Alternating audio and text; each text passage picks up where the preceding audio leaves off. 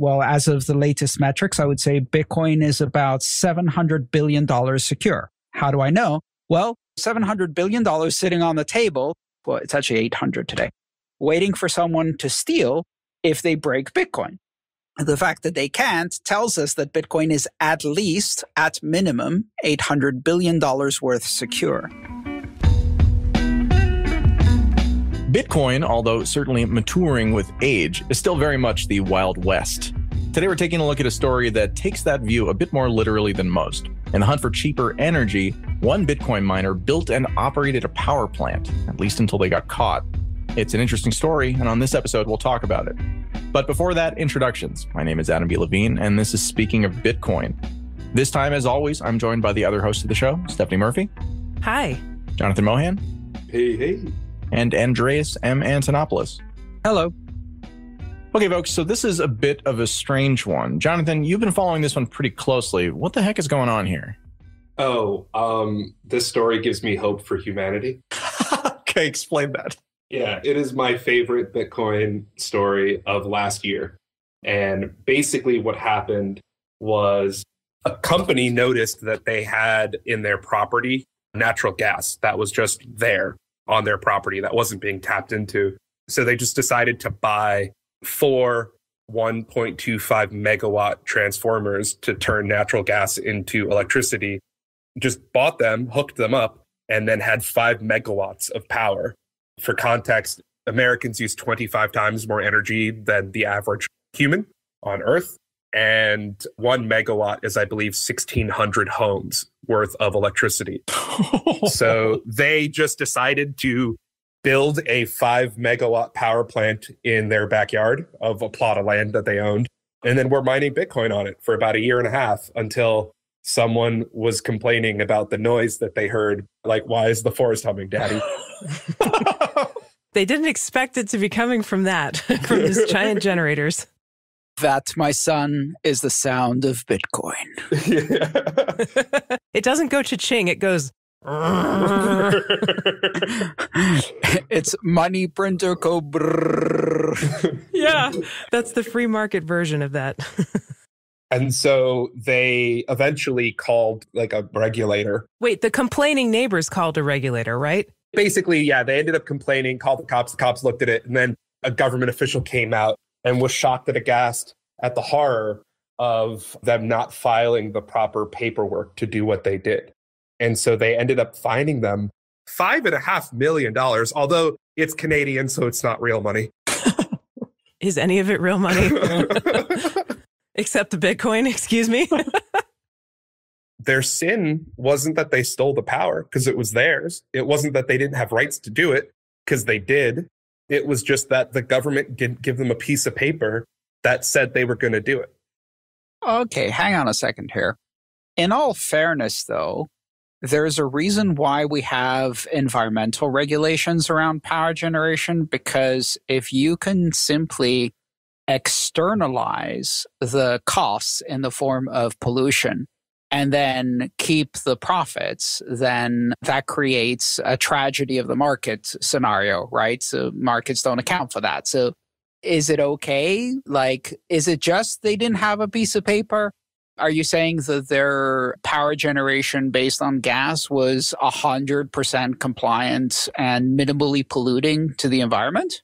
Well, I'm saying that the state is going to state, and the only thing they were charged with that they settled for was a failure to submit proper documentation. Right, but the reason that documentation is required primarily has to do with environmental protection, right? Is that the real reason, though? You know what this reminds me of?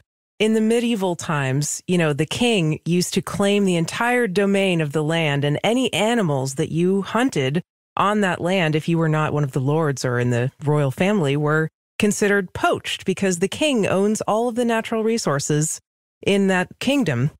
Stephanie, that's actually where the term comes from. It's fracking under consent of the king. Are you kidding me?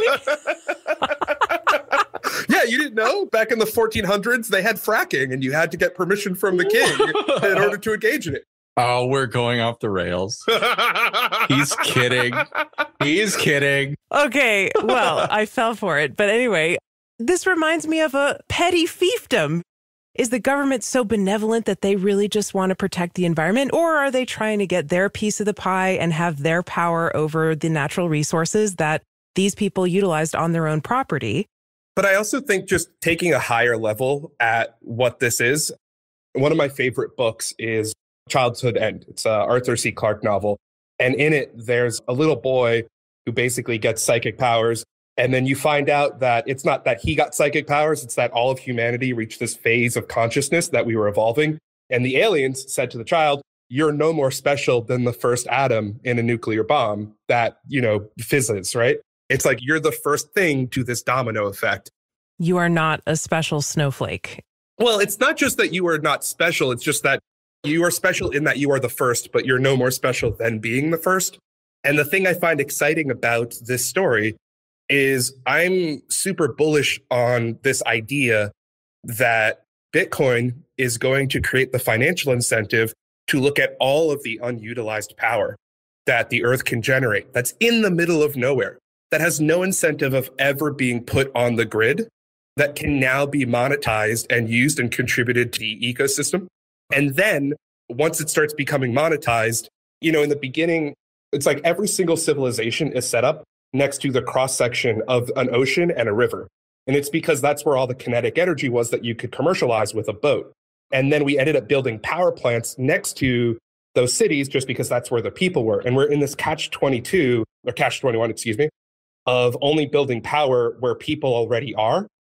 And so the thing I think that's great about what this is like the first of is imagine a waterfall or, a volcano in the middle of nowhere. You could make, in theory, a gigawatt, a half a gigawatt power plant that's in the middle of nowhere, that isn't on grid, that's just mining Bitcoin.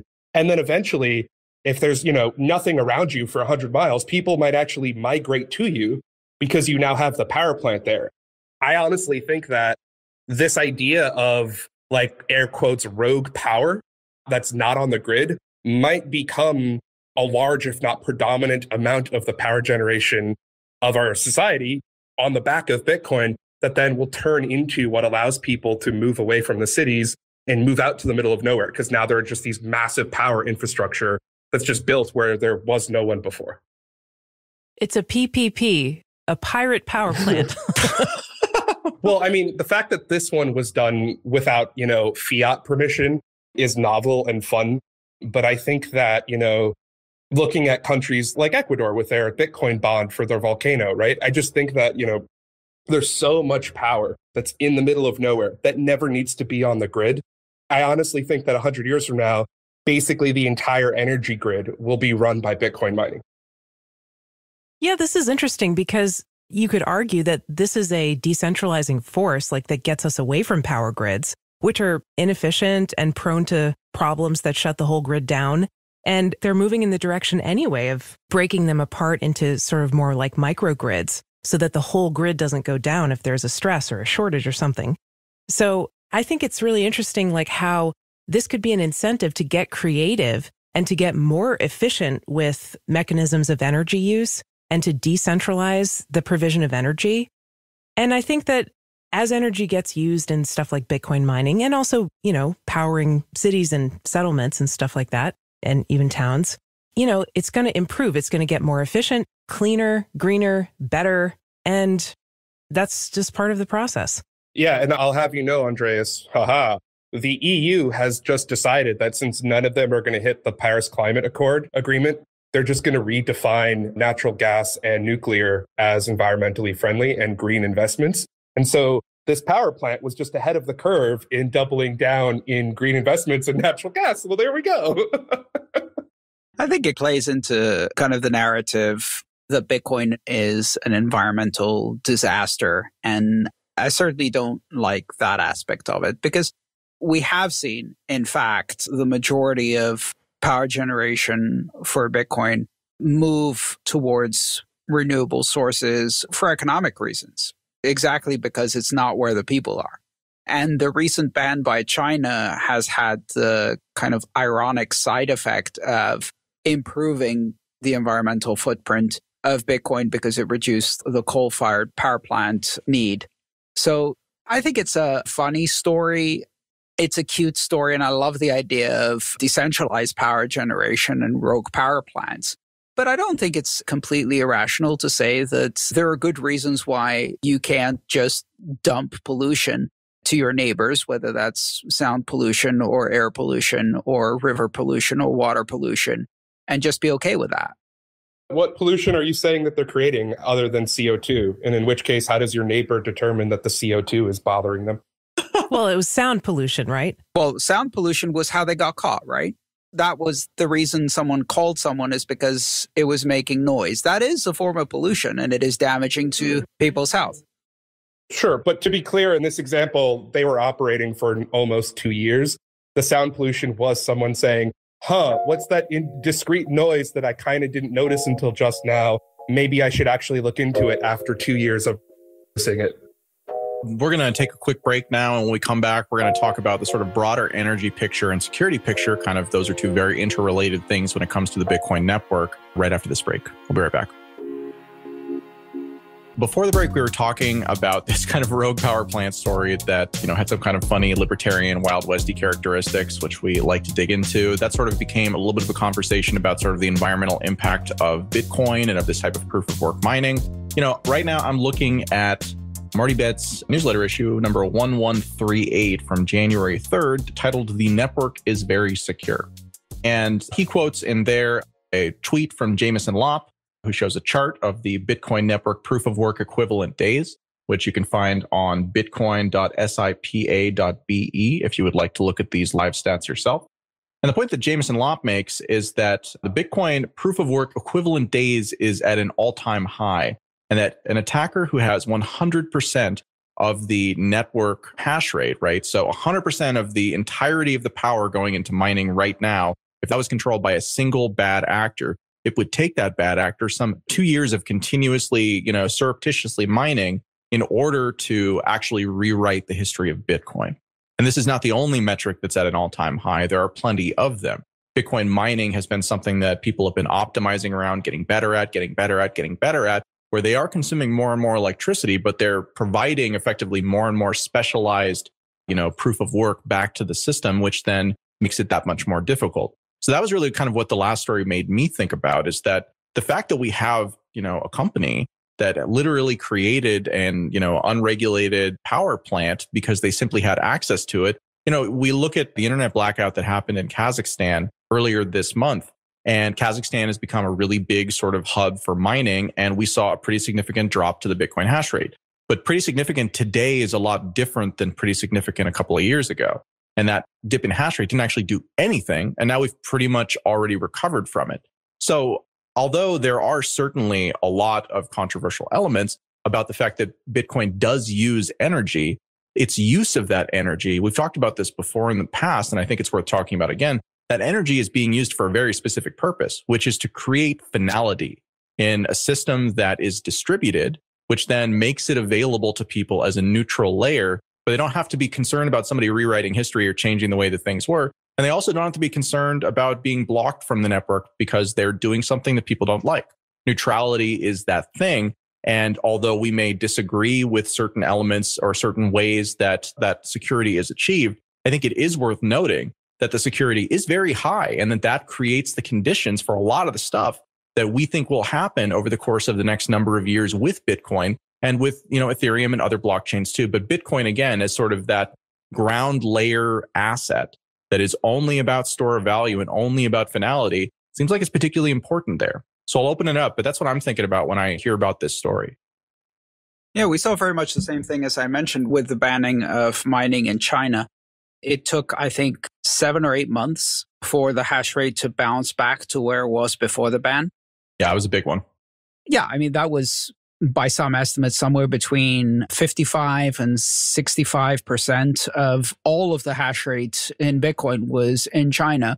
And it didn't all disappear overnight. Of course, the ban took a while to take effect, but gradually miners shut down, migrated, sold, moved all of the equipment, and it basically relocated to other parts of the world. And 7 months later, the hash rate was back to where it was. And really, the interim drop wasn't much. The interim drop set Bitcoin back to where it had been about a year before the ban. because it grows so fast. And it was a blip. Interestingly, the theory was that if China ever banned mining or banned Bitcoin or tried to take over mining, they would succeed and destroy Bitcoin. That was always brought up as a fear point to discredit Bitcoin. And in practice, it happened. It was a nothing burger. And now, in terms of mining at least, China is not a player in Bitcoin or any cryptocurrency, really. China has removed itself from Bitcoin and has failed to remove Bitcoin from itself, which is the slogan, you can take your country out of Bitcoin, but you can't take Bitcoin out of your country. That's basically just got proven. I think we're going to see that again and again and again. Turns out many of the big fears and scary stories about how Bitcoin will imminently die because of factor X, and then factor X happens and nothing. Well, I just think it's like, honestly, one of the single greatest fears that I've had of Bitcoin for a decade was whether or not Bitcoin would be corrupted by the CCP or if the CCP would be corrupted by Bitcoin. And I think it's just beautiful that this year, or last year rather, that they banned all mining and told all the exchanges to shut down, because that's a position of weakness. That's a position of fear. That's them saying, we think we will lose. We're not the snake that'll eat the smaller snake. We're the thing that will be eaten. And so them banning it doesn't affect the ability for anyone in China to get it materially. But what it does do is show that they do not see a path forward to corrupting Bitcoin, because if they could, they would have Belt and Roaded it like they do every other part of the planet Earth. And so I've never been more bullish to what I think Bitcoin will achieve in relation to human prosperity than seeing its, exodus from China.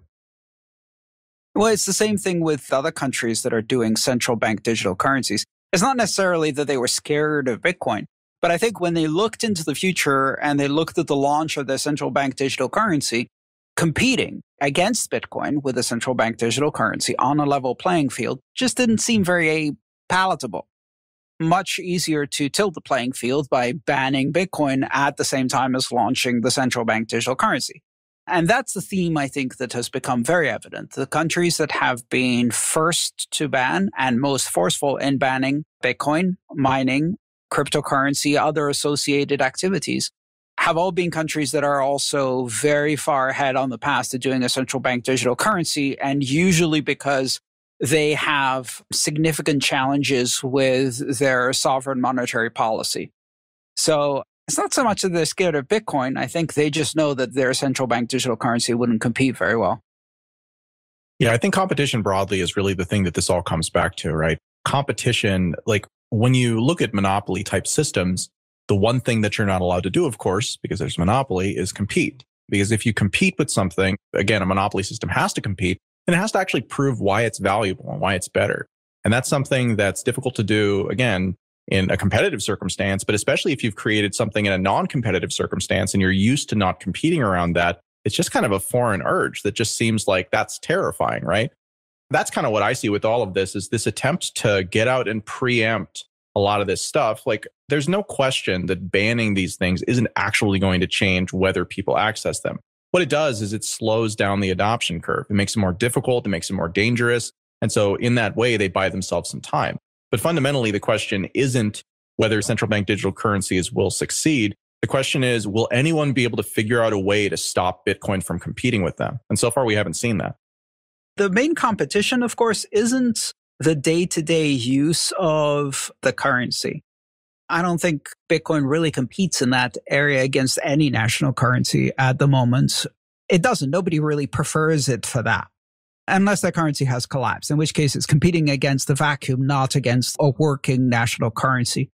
I think the thing that China was most concerned with, and many of the other countries that are following these paths, is that if they have, or when they have, some kind of currency crisis, devaluation, inflation, exchange rate risk, the need to impose currency controls, embargo, sanctions, whatever the hell it might be, at that moment, all of those people who are squeezed by that event will use Bitcoin and potentially other cryptocurrencies, but mostly Bitcoin, to exit, to reach a safe haven. When it comes to sound money, of course, it's Bitcoin. There's no other currency.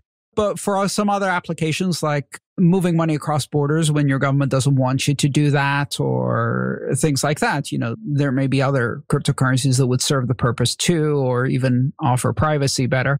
So I think that's what they're afraid of. It's not so much that, we're going to put our digital yuan up and then people are going to decide to use Bitcoin instead for buying things, because that's not really an issue. Mobile payments dominate in China. Billions of people use them every single day. They already have digital money to a degree that nobody in the West does. But I think if there is a currency crisis, if there is an inflation crisis, a big chunk, especially of the wealthier class, are simply going to stash all of their wealth away in some form in more sound or more untraceable money to get it out of the hands of the government. And that's the risk. And that's why they have to ban it. So that's actually brought up an article that I was reading a couple of days ago, which is billionaire investor Bill Miller now has 50% of his personal wealth in Bitcoin. That's the largest single number from a percentage perspective. Again, we don't typically care what traditional investors do, except as, sort of like indications of what is coming. And Bill Miller is an interesting person because he is quite influential.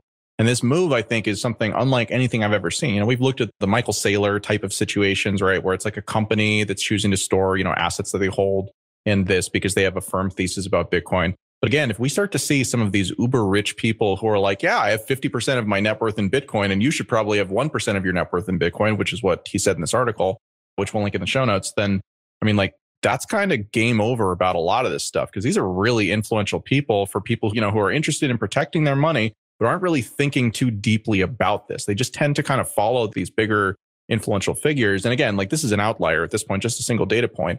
No, but it's important to look at what they do, not what they say.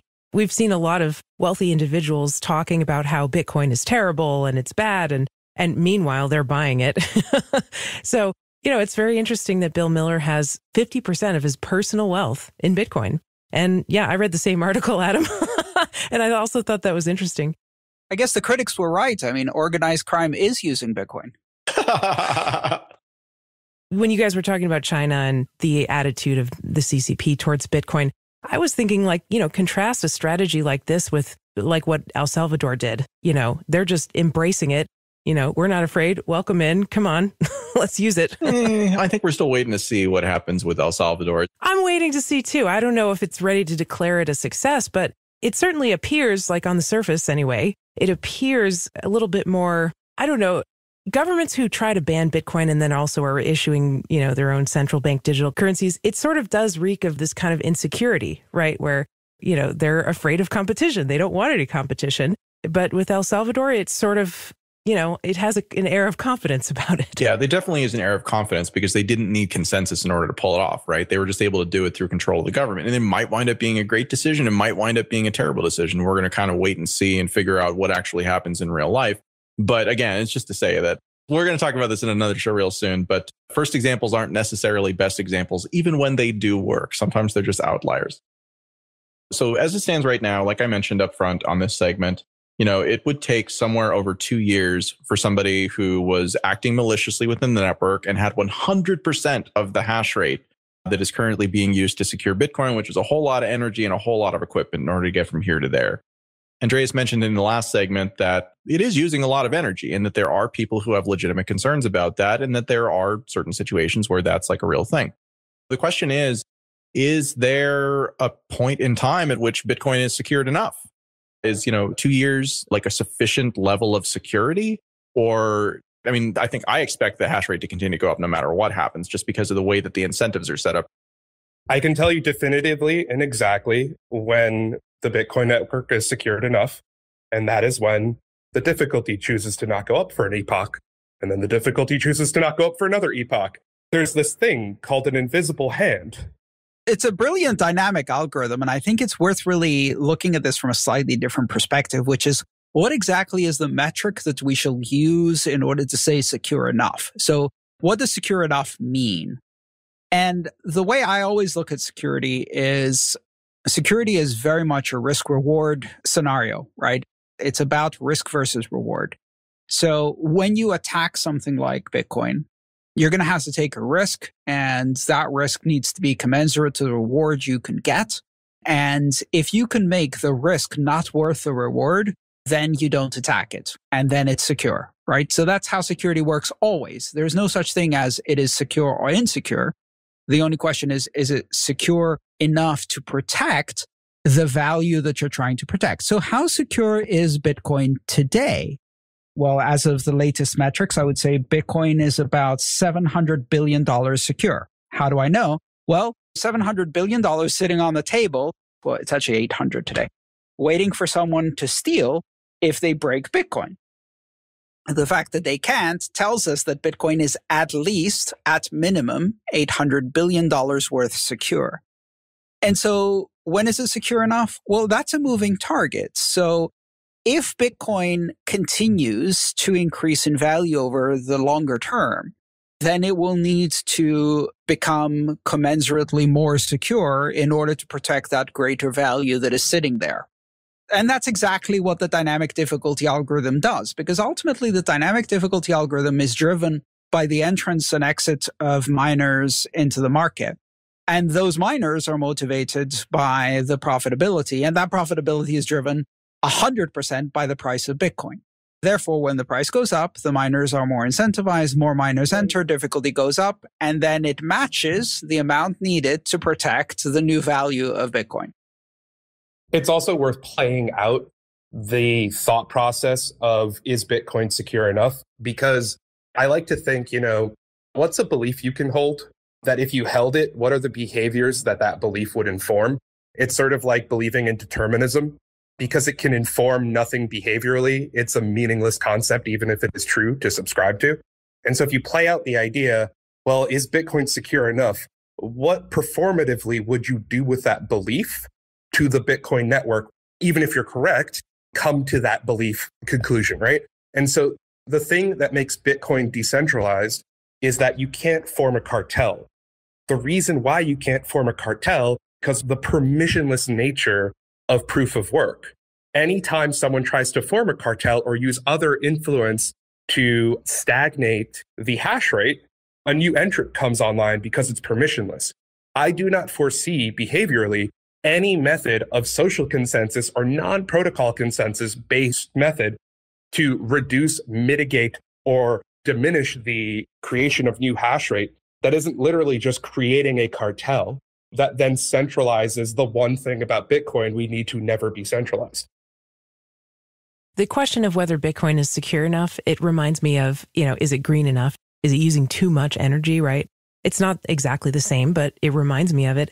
And, I think we always have to keep in perspective and compare it to how much energy does the legacy financial system of the whole world use, and obviously Bitcoin is downright green by comparison. Doesn't mean there's not room for improvement, but putting it in context is important. It's also in the context of what you think Bitcoin will ultimately become. And I think Bitcoin's going to become the baseload energy utilizer for every renewable and every, natural resource that isn't monetizable currently, and every nuclear power plant that turns off when peak load is needed, but is able to subsidize the creation of the system's variability and variance because it's just consistent baseload that's always there. And from that perspective, it's not only extremely green, but it's the only commercially viable way to make any of these high variance systems come online at an industrial scale. And so the question is like, well, how much power should Bitcoin use? And it's like, well, I don't know, like a third of all of the power of humanity. Because if you want to bring online high variance power systems, you're going to need a framework for baseload that's no environmental impact, or you're defeating the whole goddamn purpose of going green. And Bitcoin's the only system that uses an insane amount of money, that's instantly monetizable, and that you can turn off in 30 seconds and have no economic consequential impact that has a reinitialization cost. It's just an immediate off and immediate on. And if you look at the Texas power grid, there were miners that were paid to turn off and became phenomenal case examples of how Bitcoin can create more robust power distribution for high variance systems. I think that's a really interesting perspective, Jonathan. I think it's definitely one that, warrants a further episode. We've talked about it before. One thing kind of that I think about when I look at this is it's like, okay, well, ultimately, the reason why Bitcoin uses energy is that it creates proof of work. That proof of work then goes, via the distributed network to then secure that network such that you would need as much power, and actually more so, as we discussed, 2 years worth of power at the full rate right now in order to sort of rewrite history. And that's really what it's all about. As Andreas has talked about extensively before, proof of work is a sort of form of monument where it is collectively built over time. And once it is built, it is quite difficult to unbuild it. So, I mean, maybe the final end game in like a, 100-year scenario is actually that Bitcoin is using 51% of all the energy that's created in the world, which would at that point make it impossible, I think, to actually wind that back because you simply couldn't do it. The distributed network over here is using 51%. And even if you turn every single other, source of electricity, created new ones, you still wouldn't be able to get past that because not only do you have to match the energy that's being put into it today, but you have to be able to, unbuild that monument that's been built over so many years to get us to that point. I couldn't help but immediately think of Mayan pyramids. The way that a Mayan pyramid works is they build the pyramid, and then the next time they have a robust economy, they actually create a bigger monument by building on top of the previous pyramid. And so these pyramids became massive because of over a couple hundred years. Every time the civilization had excess monetary ability, they would put more economic input into the size of the pyramid and then keep growing it and growing it. And so, if you were to think of Bitcoin as any form of monetary system, it would be like a Mesoamerican pyramid. I actually use the pyramids as the prime example in the talk I did called the Thermodynamic Monument of Proof of Work. Let me throw you for a tangent here because there's another aspect to Bitcoin mining that we don't often discuss.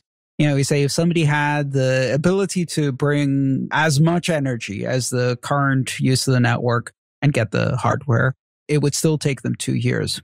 And it's really funny because for the first 12 years of Bitcoin, and get the hardware was a little asterisk. Yeah. It was the easy part. It was like, you get the hardware, you just get the silicon. But the really hard thing is building the power plants. Well, it turns out we're in a global supply chain crisis where people can't get chips. Getting the hardware is no longer a thing. And it hasn't been a thing for a while now. It started with GPUs. And I don't know if you've read recently, I'm taking us on a bit of a tangent, but bear with me for a second. So I think NVIDIA or AMD or one of the GPU manufacturers just put out a new model, which is even more mining resistant than the previous version that wasn't mining resistant for very long. The way they've done this, by the way, is targeting specifically Ethereum and targeting specifically the fact that Ethereum requires a very big RAM footprint in the GPU in order to mine efficiently. And what they've done is they've cut the RAM bus on the GPU from 128 or usually 256 bits down to 64. Wow. They basically block 3 out of the 4 lanes of traffic into and out of the graphic card RAM. And they've cut its overall size. And they say, but they've increased clock speed and cores so that it's not a problem. So they basically optimize the graphics card away from Ethereum deliberately. Now, will that make it suck for games? There's very good arguments as to why that will actually also make it suck for games because they're trying to kind of thread the needle here, right? There aren't that many things where you can throttle mining but not affect the game performance. So anyway, this is a whole funny backstory, but the cherry on top of everything was the recent story I read about Canon. Canon, the printer manufacturer, who, like many other printer manufacturers, has chips in their ink cartridges so that the printer can either nag you or turn off if you don't insert an original printer cartridge. Or Apple. Yeah. So this is basically a form of digital rights management that uses some kind of chip in the print cartridge that presumably can't easily be replicated and therefore tells you it's original. Now, HP is the worst of printer companies because they actually prevent you from printing, whereas Canon just nags you. Well, here's the beauty of it. So they ran out of chips. So what they did is they started making ink cartridges without chips that are shipped with instructions on how to turn off the nagging of the printer when it tells you that it's not an original Canon cartridge, even though it is, because they can't get chips to put into their ink cartridges. The beautiful irony of that, all of that's just mwah. chef's kiss, but as well, what this means in the bigger scheme is that little asterisk that for 12 years we've been ignoring when we say you have to get all of the energy and the hardware, but mostly all of the energy to beat Bitcoin. Well, now the hardware part has suddenly become almost impossible.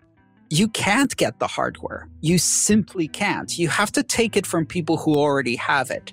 You can't just go secretly and, I don't know, mobilize the entire island of Taiwan to print out ASICs for you. So that's an interesting one, although maybe that's why China wants Taiwan. I mean, I think that there is a conversation to be had about supply chains because it certainly has become an important dynamic, both in the world of Bitcoin and in the outside world. But I think that is all the time that we have for today. Thank you very much, folks, for being here and for listening to this episode of Speaking of Bitcoin. Today's show featured Andreas M. Antonopoulos, Jonathan Mohan, Stephanie Murphy, and myself, Adam B. Levine. If you've got a Bitcoin adjacent or related topic that you'd like to hear us talk about, go ahead and send me an email at adam@speakingofbitcoin.show with the subject topic suggestion. This episode featured music by Gertie Beats, and our theme is by Jared Rubens. Thanks very much for listening, and we'll be back next week with another episode of Speaking of Bitcoin.